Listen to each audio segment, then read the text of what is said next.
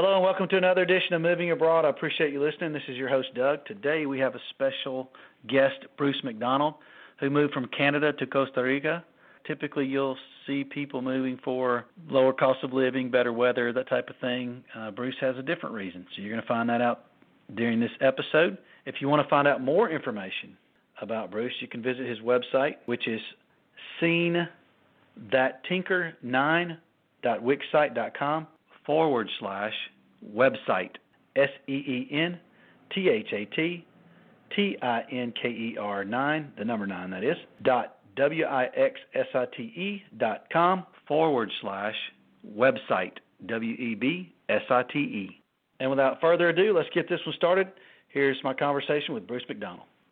All right, so Bruce, what part of Canada did you start in? I was born in Ottawa, and when I was 19, I moved to Toronto, and I did my university there, and that's pretty much my hometown now. Ottawa is, of course, the capital. Yeah, I'm 51 now, and I was in Toronto, for about more or less 30 years, with, a couple years in Vancouver and a couple years in Taiwan, where I went to teach English after graduating university.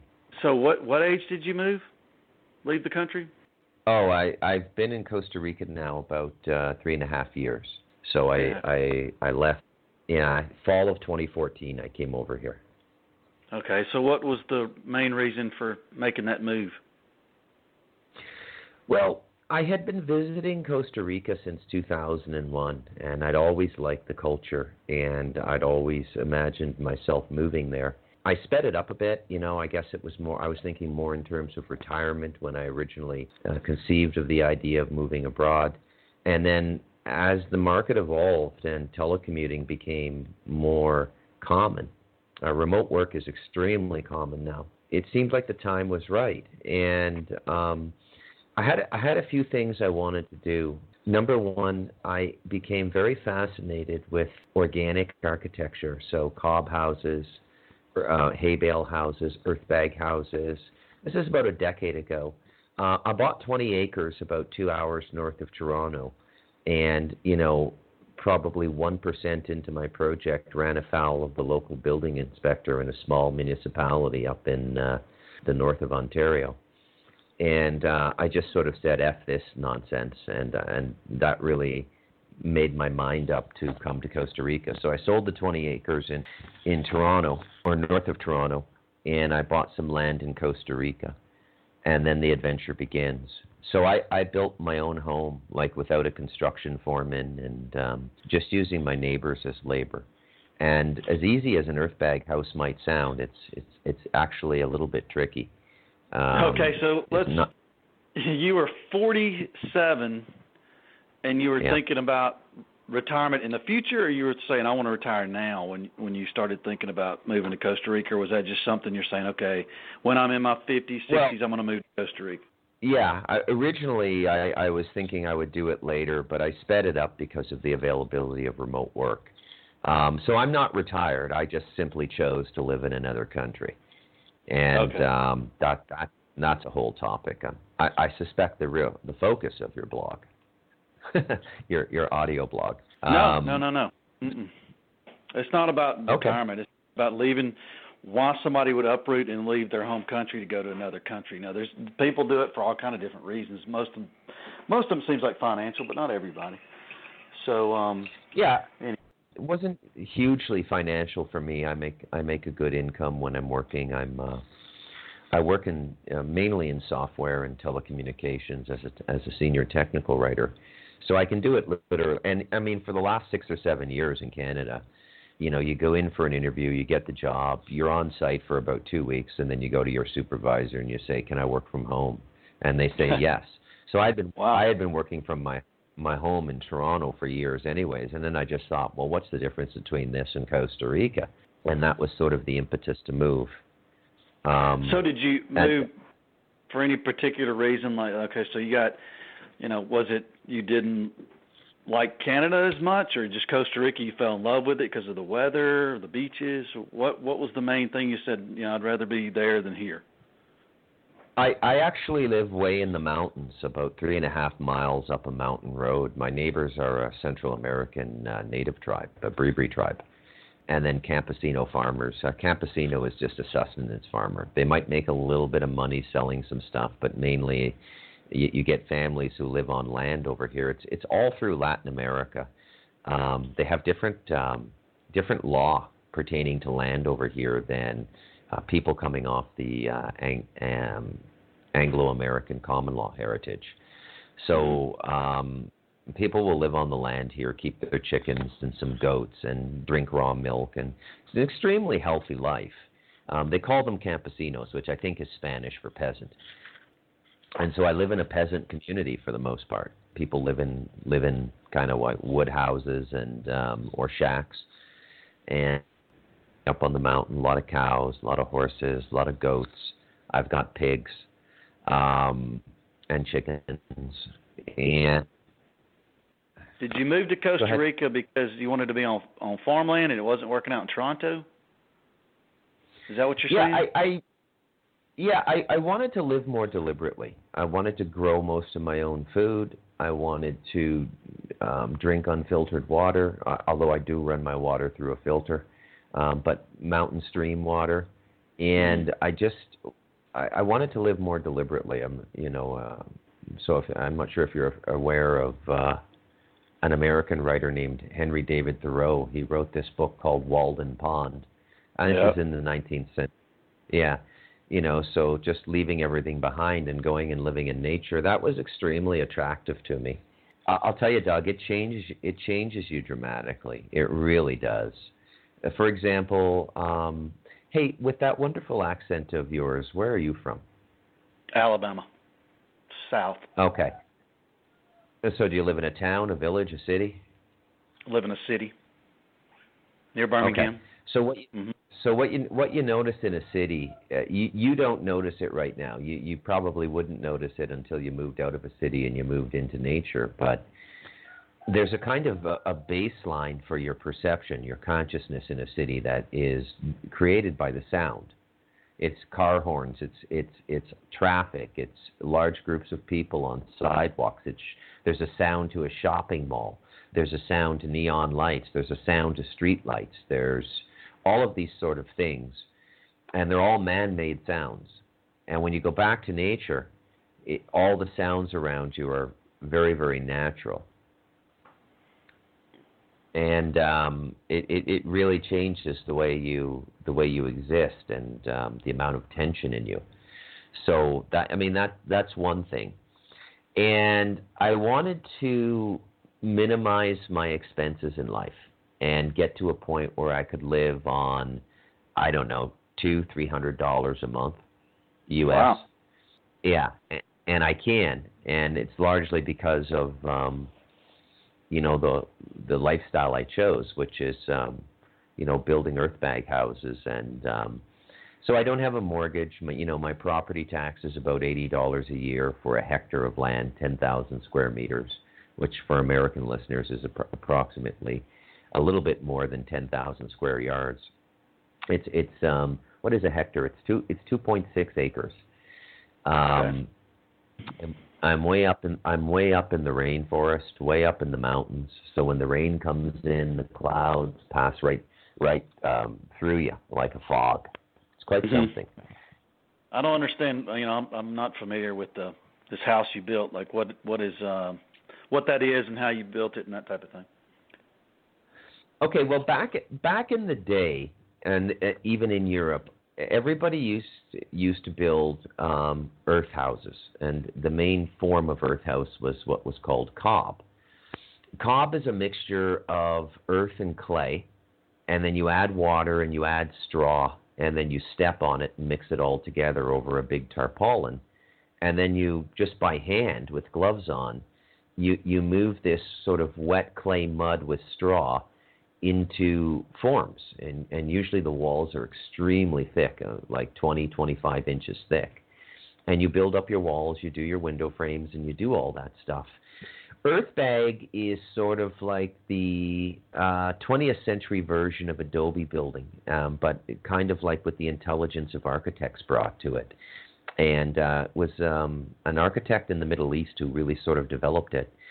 And you can get, depending on the zone, I know that there's about half the states in the U.S. now you can get a building permit for an earth bag house. But it's the same principle minus the straw. It's clay and soil, and you put the clay and the soil into polypropylene bags. Usually they're like 25 or 50 kilogram bags. You get them at agrarian stores, like people who sell animal feed.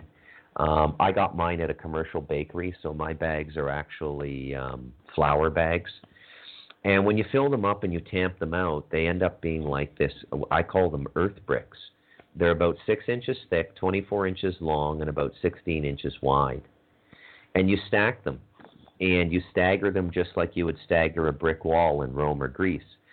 And then about every meter, you spike rebar through it, number 3 rebar.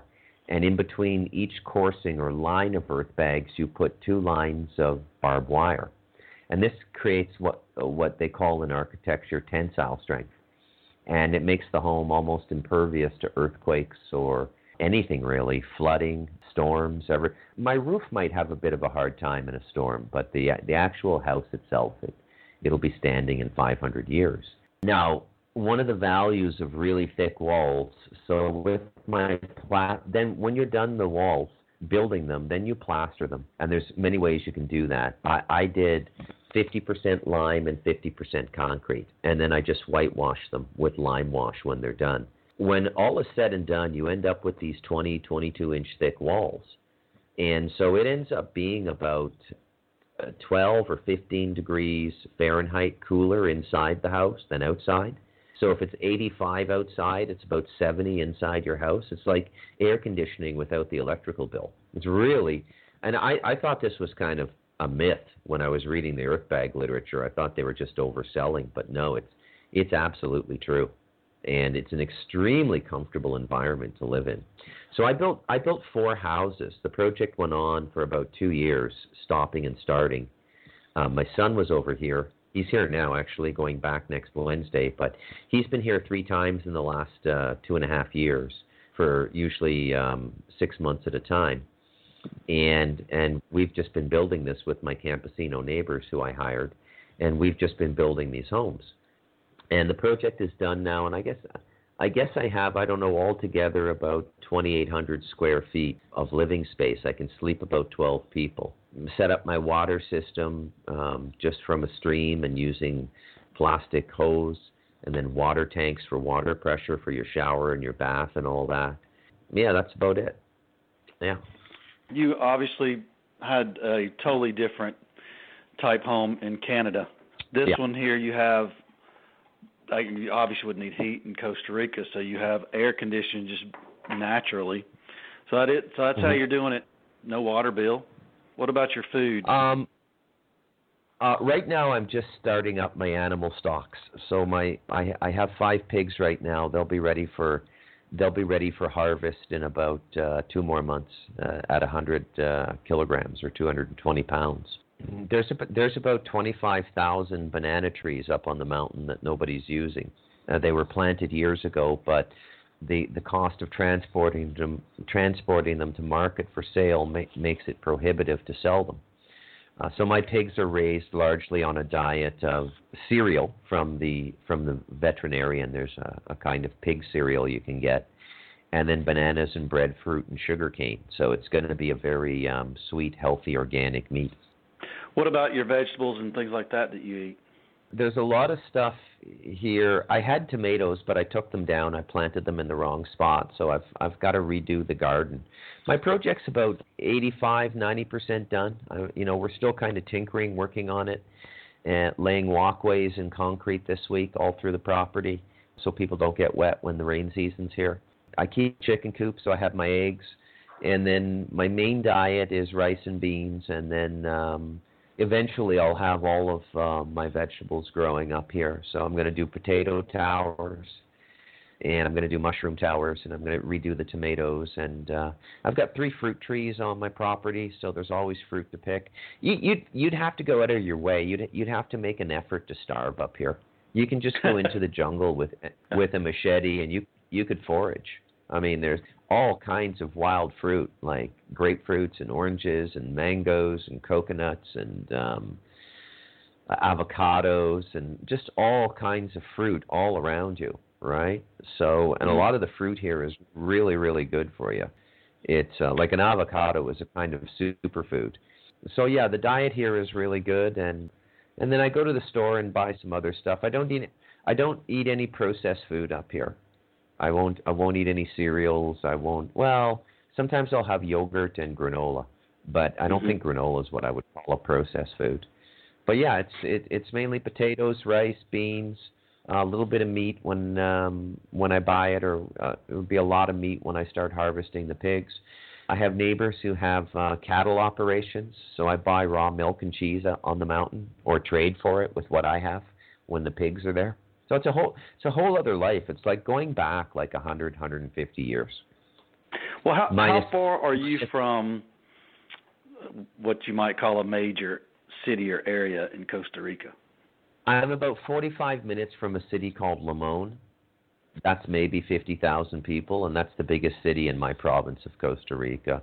Now, Costa Rica is experiencing a big movement, and it has been for the last 15 or 20 years. A lot of people are going to the Central Valley to find work, and that's where the big city is, San Jose, Alajuela, Heredia, Cartago.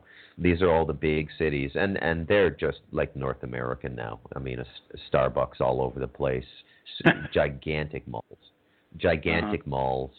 And that's where most of the expats move. Very few people go into the wild the way I do. Where did you build in your house? Did you stay in a tent up there, or did you go to the city? Well, because I was working, I rented a house at the base of the mountain, and then I would come up almost on a daily basis, and I lived elsewhere because I couldn't move here until things were at a certain stage, because I needed a desk, I needed an internet connection. I mean, literally, we've done everything. We put in our electrical post, right, and our meter and everything. This is literally the last place on the mountain that you can get electricity. If you go any further into the mountain road toward the natives, they don't have electricity. Mm-hmm. And there's a big difference between Central American natives and North American natives. I don't know about the United States, but in Canada, the average reserve is like Ford F-150 pickup trucks and satellite TV on a bungalow. Over here, no, they really are living the way they did for the most part 500 years ago, minus, rubber boots, Levi's, and shirts and hats that they buy in town or have donated to them. But they're really living an isolated life, and they're very strict as well, meaning that any male or female in the tribe who marries a non-native has to leave the reserve. So wow. They're really, so they're really kind of maintaining their bloodline purity. Do you miss any of the luxuries of Toronto or big city living, or? No, I don't. It's all I can do to go home and visit my folks. They're in their early 80s in Ottawa, where I was raised, and I just have no desire to even go home anymore. So you don't miss anything. As soon as I go back to Canada now, and I sometimes have to for business meetings, I'll fly in for a week and be on site at a client's software company, and I start to get skin problems right away, and I think it's due to the water in the showers, and you notice physiological effects right away because you've incidentally detoxed living where I live. There's no fluoride in the water here. Right, there's one thing, and the water isn't treated. Why do you continue to work? And I know you've obviously made a pretty good living, it seems like, if you only have to live for $200 to $300 a month. Yeah, well, right now I'm just only working about 10 hours a week and bringing in an income of about $1,500. But I would be open to another technical writing contract, and the stress involved in that. I continue to work because, number one, I like to work. I do believe there's some truth to that old saying, idle hands are the work of the devil. You want to know what undoes most expats in Latin America? Too much time on their hands. I can't tell you the number of people I've seen come over here, perfectly perfectly middle class Canadians or Americans raise their kids. Kids are through university. They do the mid or late 50s retirement, and in 2 or 3 years, they're just knee deep in cocaine and alcohol addiction. They don't know what to do with themselves. Wow. Sorry, I don't mean to darken your blog with some of these. No, I want to hear that. That's what realities. we're looking. We want to hear everything because the one of the reasons that I wanted to was there's too much Pollyanna in the reports about moving to different places, and I know that it can't be perfect for everybody, but for some people it really is, and I'm fascinated with that as well. But we want to hear everything. Well, so if you retire, there are people here that fall into drugs and alcohol. I mean, it's there's some people that just don't have anything else to do but work. Yeah, I mean, the temptation over here for a North American is astounding, right? Because, I mean, you're living in a country where the average monthly income is $600 or $700 U.S. Mm-hmm. And, a beer at a bar is about $1.75 American. There's no tipping. A gram of cocaine is about $10 over here. Mm-hmm. So there's a lot of people who come over here and really lose their shit, and I mean, and then there's other people who come over here and find a very, well-balanced life, but you got to keep busy. Some people will start little businesses, and they don't need the money. They just want to run the business. But by the way, that's what I'm doing as well. When this project is done, it's going to be a hostel, and we're going to offer horseback riding to the native reserve and have a lunch with them. And a lot of people who come over here are very interested in visiting the reserves. And then I'm at the foot of the Talamanca Mountains, and the Talamanca Mountains are the most dense, rugged, natural wonder, I think, in most of Central America. I mean, you can go in there and you can see anything: pumas, jaguars, pythons, all kinds of venomous pit vipers, and monkeys, and all kinds of stuff. Hiking is big as well. People want to come and do a one-day hike through the jungle. Now, they got to go in with they have to go in with guides. You have to do a medipack with the guide. You have to have some ice packs with the universal anti-venom if people get bit by something. It's quite an ordeal. But it is what it is. I mean, there's a difference between a rainforest jungle and a North American forest. I mean, sure. You can't even walk through a rainforest without a guide in front of you with a machete clearing a path. It's unbelievably dense. There's stuff growing on top of stuff that's growing on top of stuff that's growing on top of stuff. There's not a square inch of the rainforest not used. You'll see moss on the rocks. You'll see every part of it. It's the most intense competition for life I've ever seen in my life, the rainforest. And why wouldn't it be, right? You're right by the equator. You have perfect sun. You have perfect and consistent rain. By the way, if there's any truth at all to this climate change thing, and I'm not sure there is, but I think the further you get away from the equator, the more the climate change comes into play. There's something about the equator that balances everything. The weather here is consistent. It's been consistent for the last 100 years. It's not changing. Now, when I follow the weather back home in Canada, they're getting really erratic weather compared to the winters and the summers I grew up in, and 30, 40 years ago. So it's a very, very consistent place. And even your day, right? So my day is 12 hours of light and 12 hours of night. The sun comes up every morning about 5:45 a.m. and the sun sets every day around 5:45 p.m. And so it changes your whole circadian rhythm. It kind of like tunes you up. And you feel a lot healthier over here, unless you get into the drugs and the booze, and then you get real sick real quick in a few years. Sure.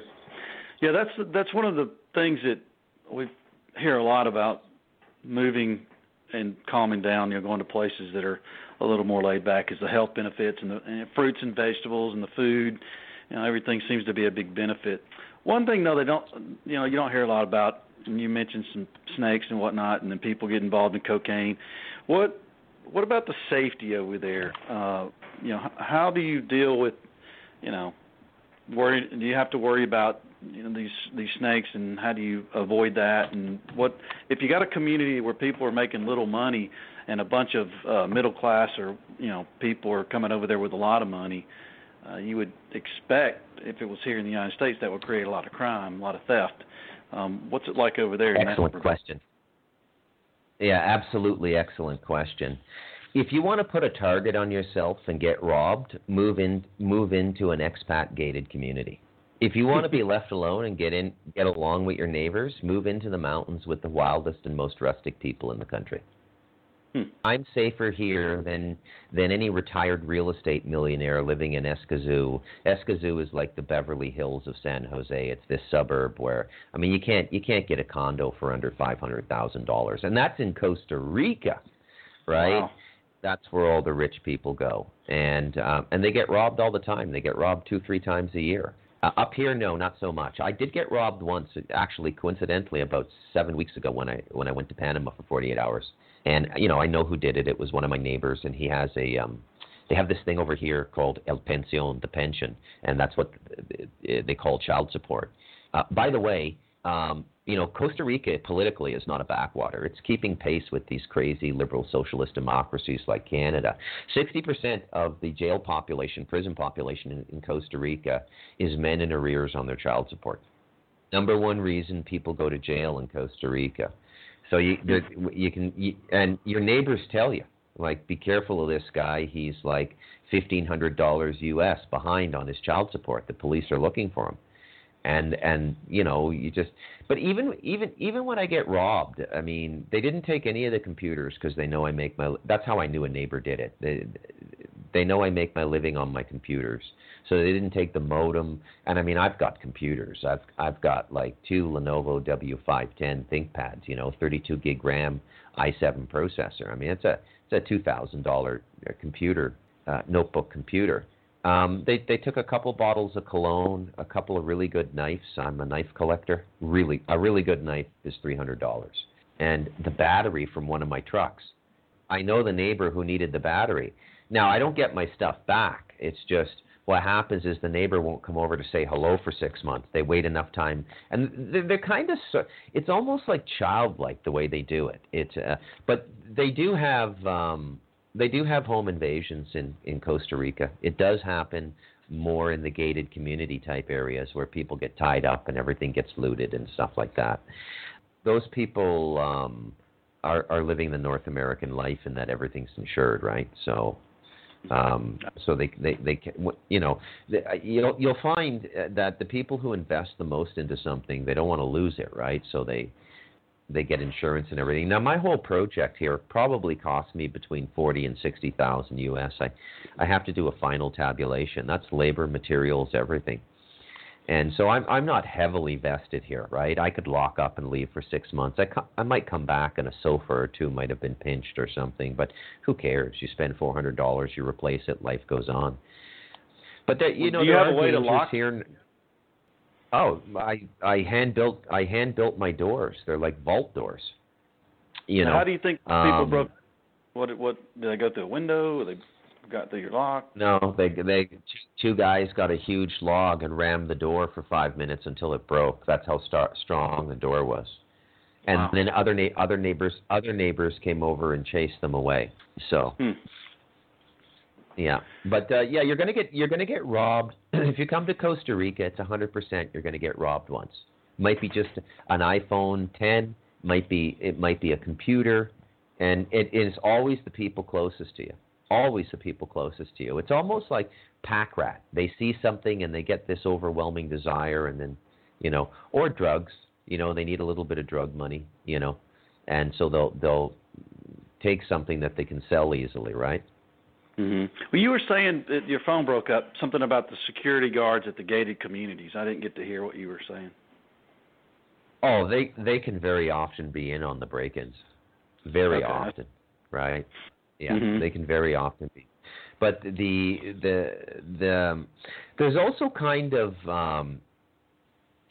there's also kind, and I don't want to sound like evangelical or anything, but there's a moral character to the people who get robbed a lot. Okay, So this is, for the most part, a relatively simple Catholic culture in Costa Rica. And if you come over here at 58 years old, 3 times divorced, and $5 million in savings, and you're going out drinking every night, and once, twice a week, you're bringing home women, 35 years younger than you. Your neighbors kind of watch that and go, well, that guy's got money to burn. I mean, my kid needs medicine for this illness he's got. I don't even have that. I'm just going to rob him. And a lot of it, like I find, if you go into there's a few party areas in Costa Rica. So I don't know if you know this, but prostitution is legal here too. So there's beach towns there are beach towns in this country that are literally just big brothels. And on the weekends, all the beautiful women in the country bus in, and they go to certain hotels. And I mean, you can go to hotels here. It's like there'll be 300, 400, 500 prostitutes. They're all gorgeous. They look better looking than Jennifer Lopez. Very beautiful country, Costa Rica. The people are very beautiful. Now, if you buy a condo in a town like that, and you're some bitter, disbarred lawyer in your late 50s from Chicago with a few $1 million, it's not going to take long to get yourself into trouble. You're hanging around with the wrong people. You're behaving the wrong way, and people have no respect for you. What about other crimes besides theft? Is there, a lot of murder there, or beatings or anything of that nature? Murder is actually getting quite high now. They had, I think, 512 murders last year, and there's only about 4 or 5 million people in the country, so that's a pretty high murder rate. But that's due largely to the increasing cocaine trade coming up through Colombia, because it's all land based now. Because it's too easy for them to get caught by air or water, so they use the Central American land bridge and go right up through Mexico. And so down around the Pacific coast, there's a lot of murders, but about 90% of them are gang-related and drug-related, so really there's only about 50 murders a year that are like domestic or something, husband and wife or something else. There's really not a whole lot of violence here. It's a relatively peaceful country. Panama is not. I mean, Panama's a little more violent, and Nicaragua's quite a bit more violent. Not for foreigners per se, but just the culture itself. Like people, a Nicaraguan, they'll get into fights and kill each other with machetes. I mean, they're one generation removed from a civil war, right? So you kind of like that 10 years after the Vietnam War. People forget the history, what happened down here, but when the United States was in here in a big way in the 80s, coming up because Central America is one of the great staging grounds for the Cold War. So the Nicaraguans can be quite fierce.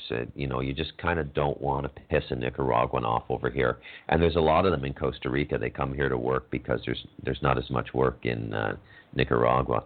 But they're nice. Everybody's family oriented here. Like it's a really big deal to have a family and have kids over here. So that's sort of the opposite of North America. But I don't worry about crime. Like I've never been mugged or anything. Everybody down off the base of the mountain, everybody in town knows me now. It's very rare for a North American to be living here. I mean, on the mountain, the natives and the Costa Ricans, they sometimes refer to me simply as El Blanco, the white. I'm the only white person here. Right? El Blanco. Yeah. El Blanco. Yeah. So, El Blanco. What about other expats? I know you got your area, but you seem to know a lot about Costa Rica, obviously. Is there a place, and should people from North America move there if they behave properly, don't get into drugs and alcohol and all that kind of stuff? Is there a good place for them to be, where there's not a crime issue or these kind of problems that we talked about? Yeah, there's quite a few places. Like you can. There's a number of small towns in the what we call the Central Valley outside of San Jose, the main city, and they're really quaint little towns. With 15 or 20,000 people. They're really well done, and there's a different character and a slightly different culture in every province in this country. So I would definitely recommend San Jose Province, Alajuela Province. I mean, you can do what I'm doing. In fact, that's one of my business ideas, is to invite other people up to the mountain here and say, would you like to have a home you can go to in Costa Rica, and when you're not using it, we'll rent it out and make some money for you. With what I know now, I could set somebody up with a water supply, their electricity and everything on like a half acre or something, with the land cost, registration, construction materials, the whole thing for probably under like $27,000. That's a pretty minimal investment. Yeah. Yeah. So what's your website, since you're talking about that, so people can check it out in case you do start that business down the road and they're listening to this show and they're interested in what you got? I don't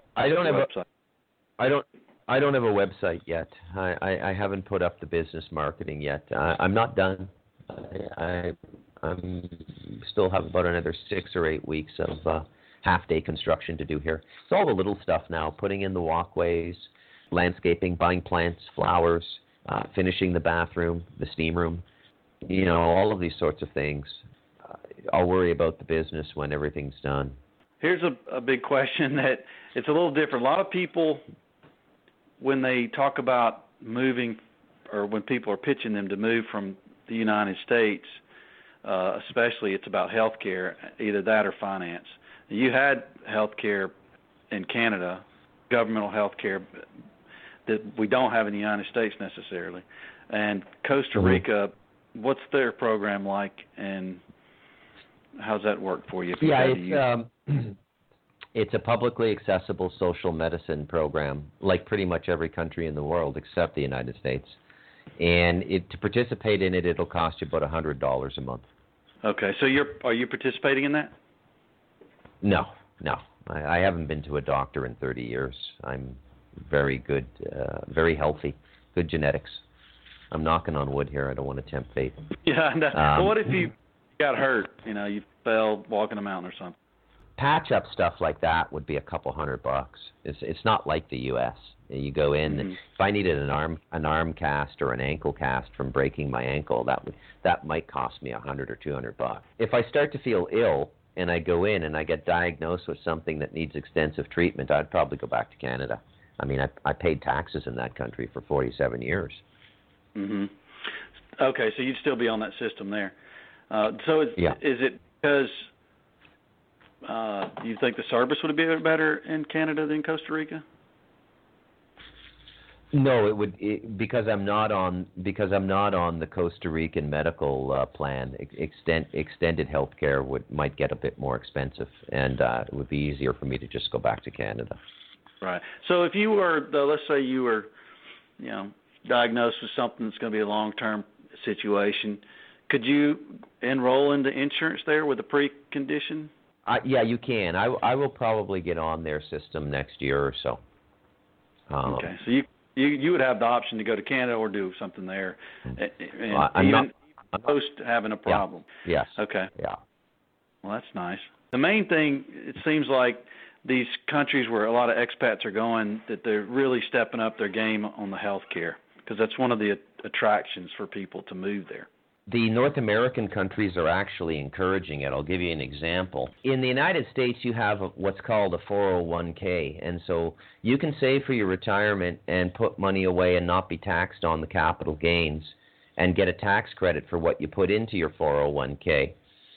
We have a very similar thing in Canada called an RRSP, a Registered Retirement Savings Plan. About 6 or 7 years ago, the Canadian government passed a law stating that you could take your RRSP out, whatever it was, or the money you needed to buy a house in Costa Rica, and it would not be taxed. So when you go to use your 401k, let's say when you're 65, the money you take out of it on a monthly basis is taxed as income. So it's not taxed when you're building it up, but it's taxed when you use it. And Canada passed this law that you could take, if you wanted $250,000 to buy a house in Costa Rica, you could take it out of your retirement plan and there would be no taxation on it. And everybody went, well, geez, that's pretty generous. Why are they doing that? Why are they promoting people move to Costa Rica? The answer came 3 months later when they changed the law in Canada, which stated that if you're out of the country longer than 3 months, you lose your health benefits in Canada. You have to wait 3 months to get them back. What they're doing is they're offshoring all these expensive baby boomers that they don't want to pay medical services for in Canada. they're actually encouraging people to move to Costa Rica. And proportionately, I think there is as many or more Canadians than Americans in Costa Rica. So it's very popular amongst Canadians. But there's a little story of how the weasel Canadian government is offshoring the incredible liability of medical costs of the baby boomers. It's one of the greatest unfunded liabilities on the American and not so much American because it's insurance company run, but any country that has socialized medicine, they're dreading the baby boomers.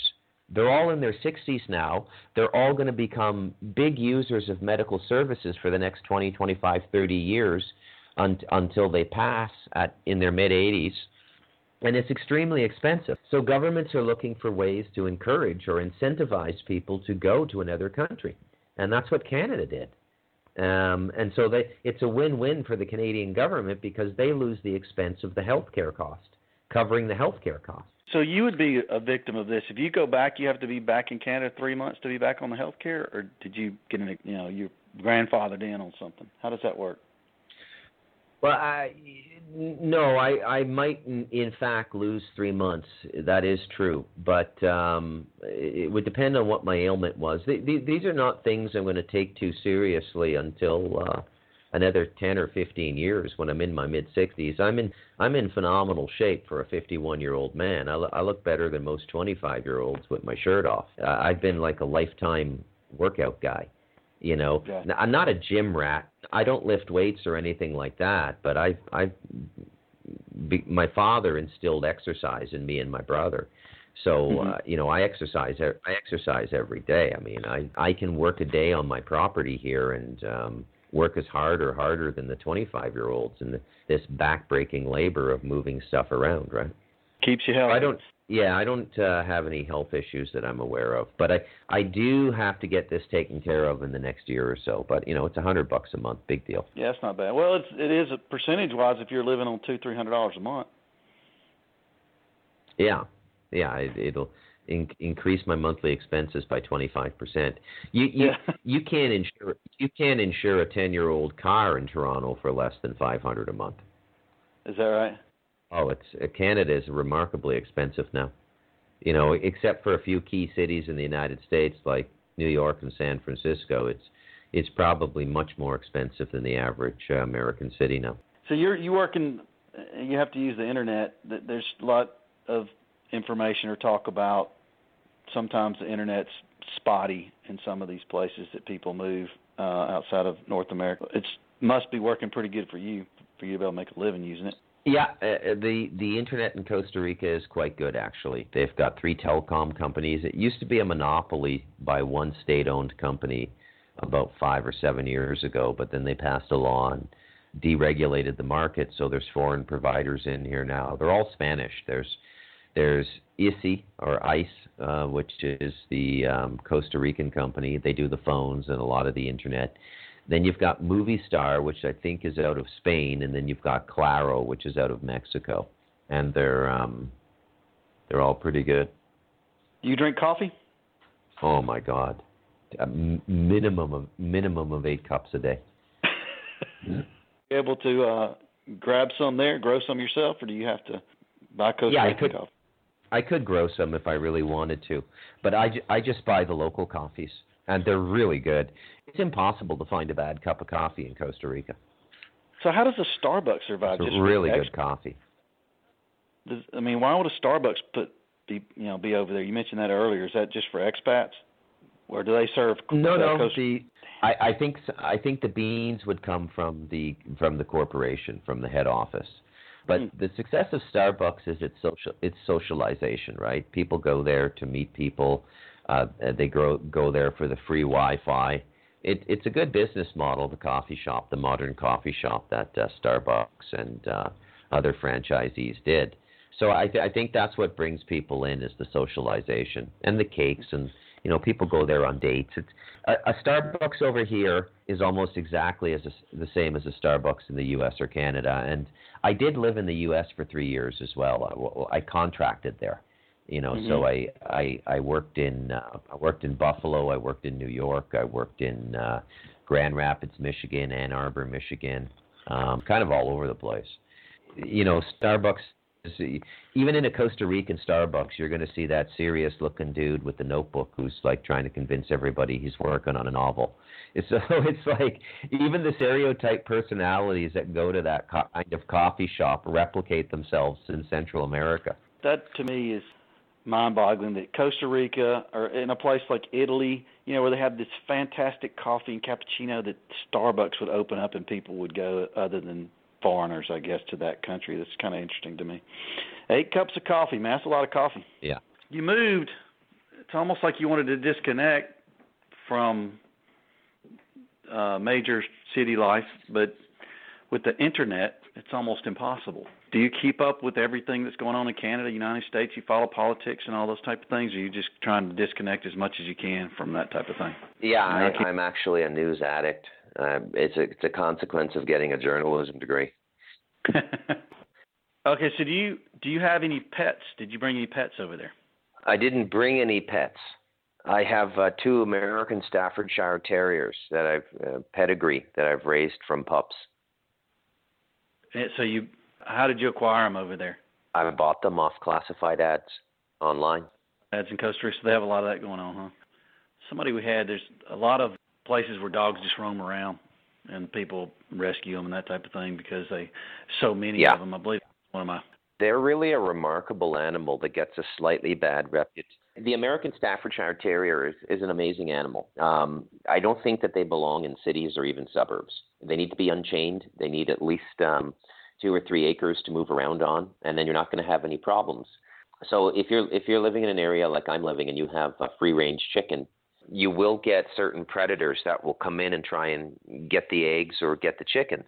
There are mountain foxes up here, and as you said, there's a lot of feral dogs over here because people in the rural areas of Costa Rica, they don't fix their animals. I mean, I don't have to walk more than like 500 yards to one of my neighbors to see a litter of animals, either a litter of kittens or a newborn colt or a litter of pups. There's constantly life around you over here. So those animals can't feed them all. They kind of go semi-feral, and they'll come over to your property and they'll try and steal food. And you need your own dogs to sort of deter that. And in the case of the American Staffordshire Terrier, the reality is that they kill the other dog immediately. And nobody really frowns on that over here. I'm not trying to gross people out or anything, but they're a remarkable animal to have. They were actually bred for farms.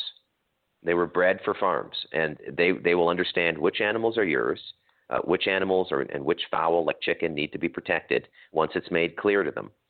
And any animal that does not belong on your property will immediately be attacked and killed by the American Staffordshire Terrier.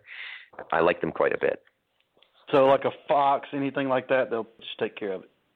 Yeah. They were bred, the American, you know the breed, right? It's sometimes confused with pit bulls, but it's not.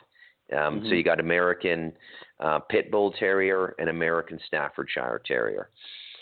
They were bred for farms, and they were bred to be aggressive towards other animals and safe around humans.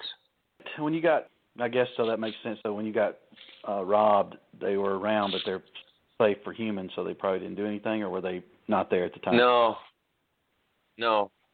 they weren't around, actually. They were staying with one of my neighbors, which is why I got robbed. So if you'd had them there, I got you. How long does it take you to get back home when you have to go back to Toronto? The flight itself is about 5 hours, and then, it takes me about 2.5, 3 hours to get to the airport. I got to get off my mountain. I got to grab a bus and take a bus to another city, and then I go to the airport. Yeah. So how does it work for you? You mentioned you had a son. What about other family members? I mean, how difficult is it for them or for you, if it is, to leave your country and go to another one? For me, not that difficult at all. I left home at 16 years old. I've always been ferociously independent. I put myself through university, paid back all my student loans. When I want to see my family, I go back to Canada. Although my project's not done. I mean, when it's done, they'll probably come over and visit. There's a good chance. But, my brother and sister. But yeah, that's part of the allure for me, actually, being away from family. Well, what do they totally different then? They wouldn't want to leave the city and move out into the mountains? Or are they like you? Well, people just get addicted to their lifestyle, right? People like consistency, right? And that's really what the modern consumer economy is about in North America. Everything is so consistent. Although I think that's going to end. So, I mean, yeah, I don't know why some people would do what I do and some people don't. I only know why I did it. And I only know that I'm glad, all the decisions I made, it's all turned out to be a really good idea for me from my perspective. You have to be really sort of psychologically prepared to be an expatriate because, so my first kick at the can was I lived in Taiwan for 2 years from 1992 to 1994, and I taught English. That was my first experience living abroad. And once you have the one experience, you're going to want to leave at a certain point again. You're going to have that wanderlust, or not. You're going to teach yourself that it's not for you and you're not going to do it again. But in my instance, I really like living in other cultures. And the culture I've chosen to sort of retire and finish my life in is just like profoundly simple and direct and consistent. So I'm very happy with my decision. Well, some of the expats that I've had on the show, the few so far, and some of the ones that I read about, they always claim that they have more friends than they did at home, a better community type thing. But this almost sounds like you're more solo, independent over there than that type of environment. Would that be correct? Yes, that would be correct.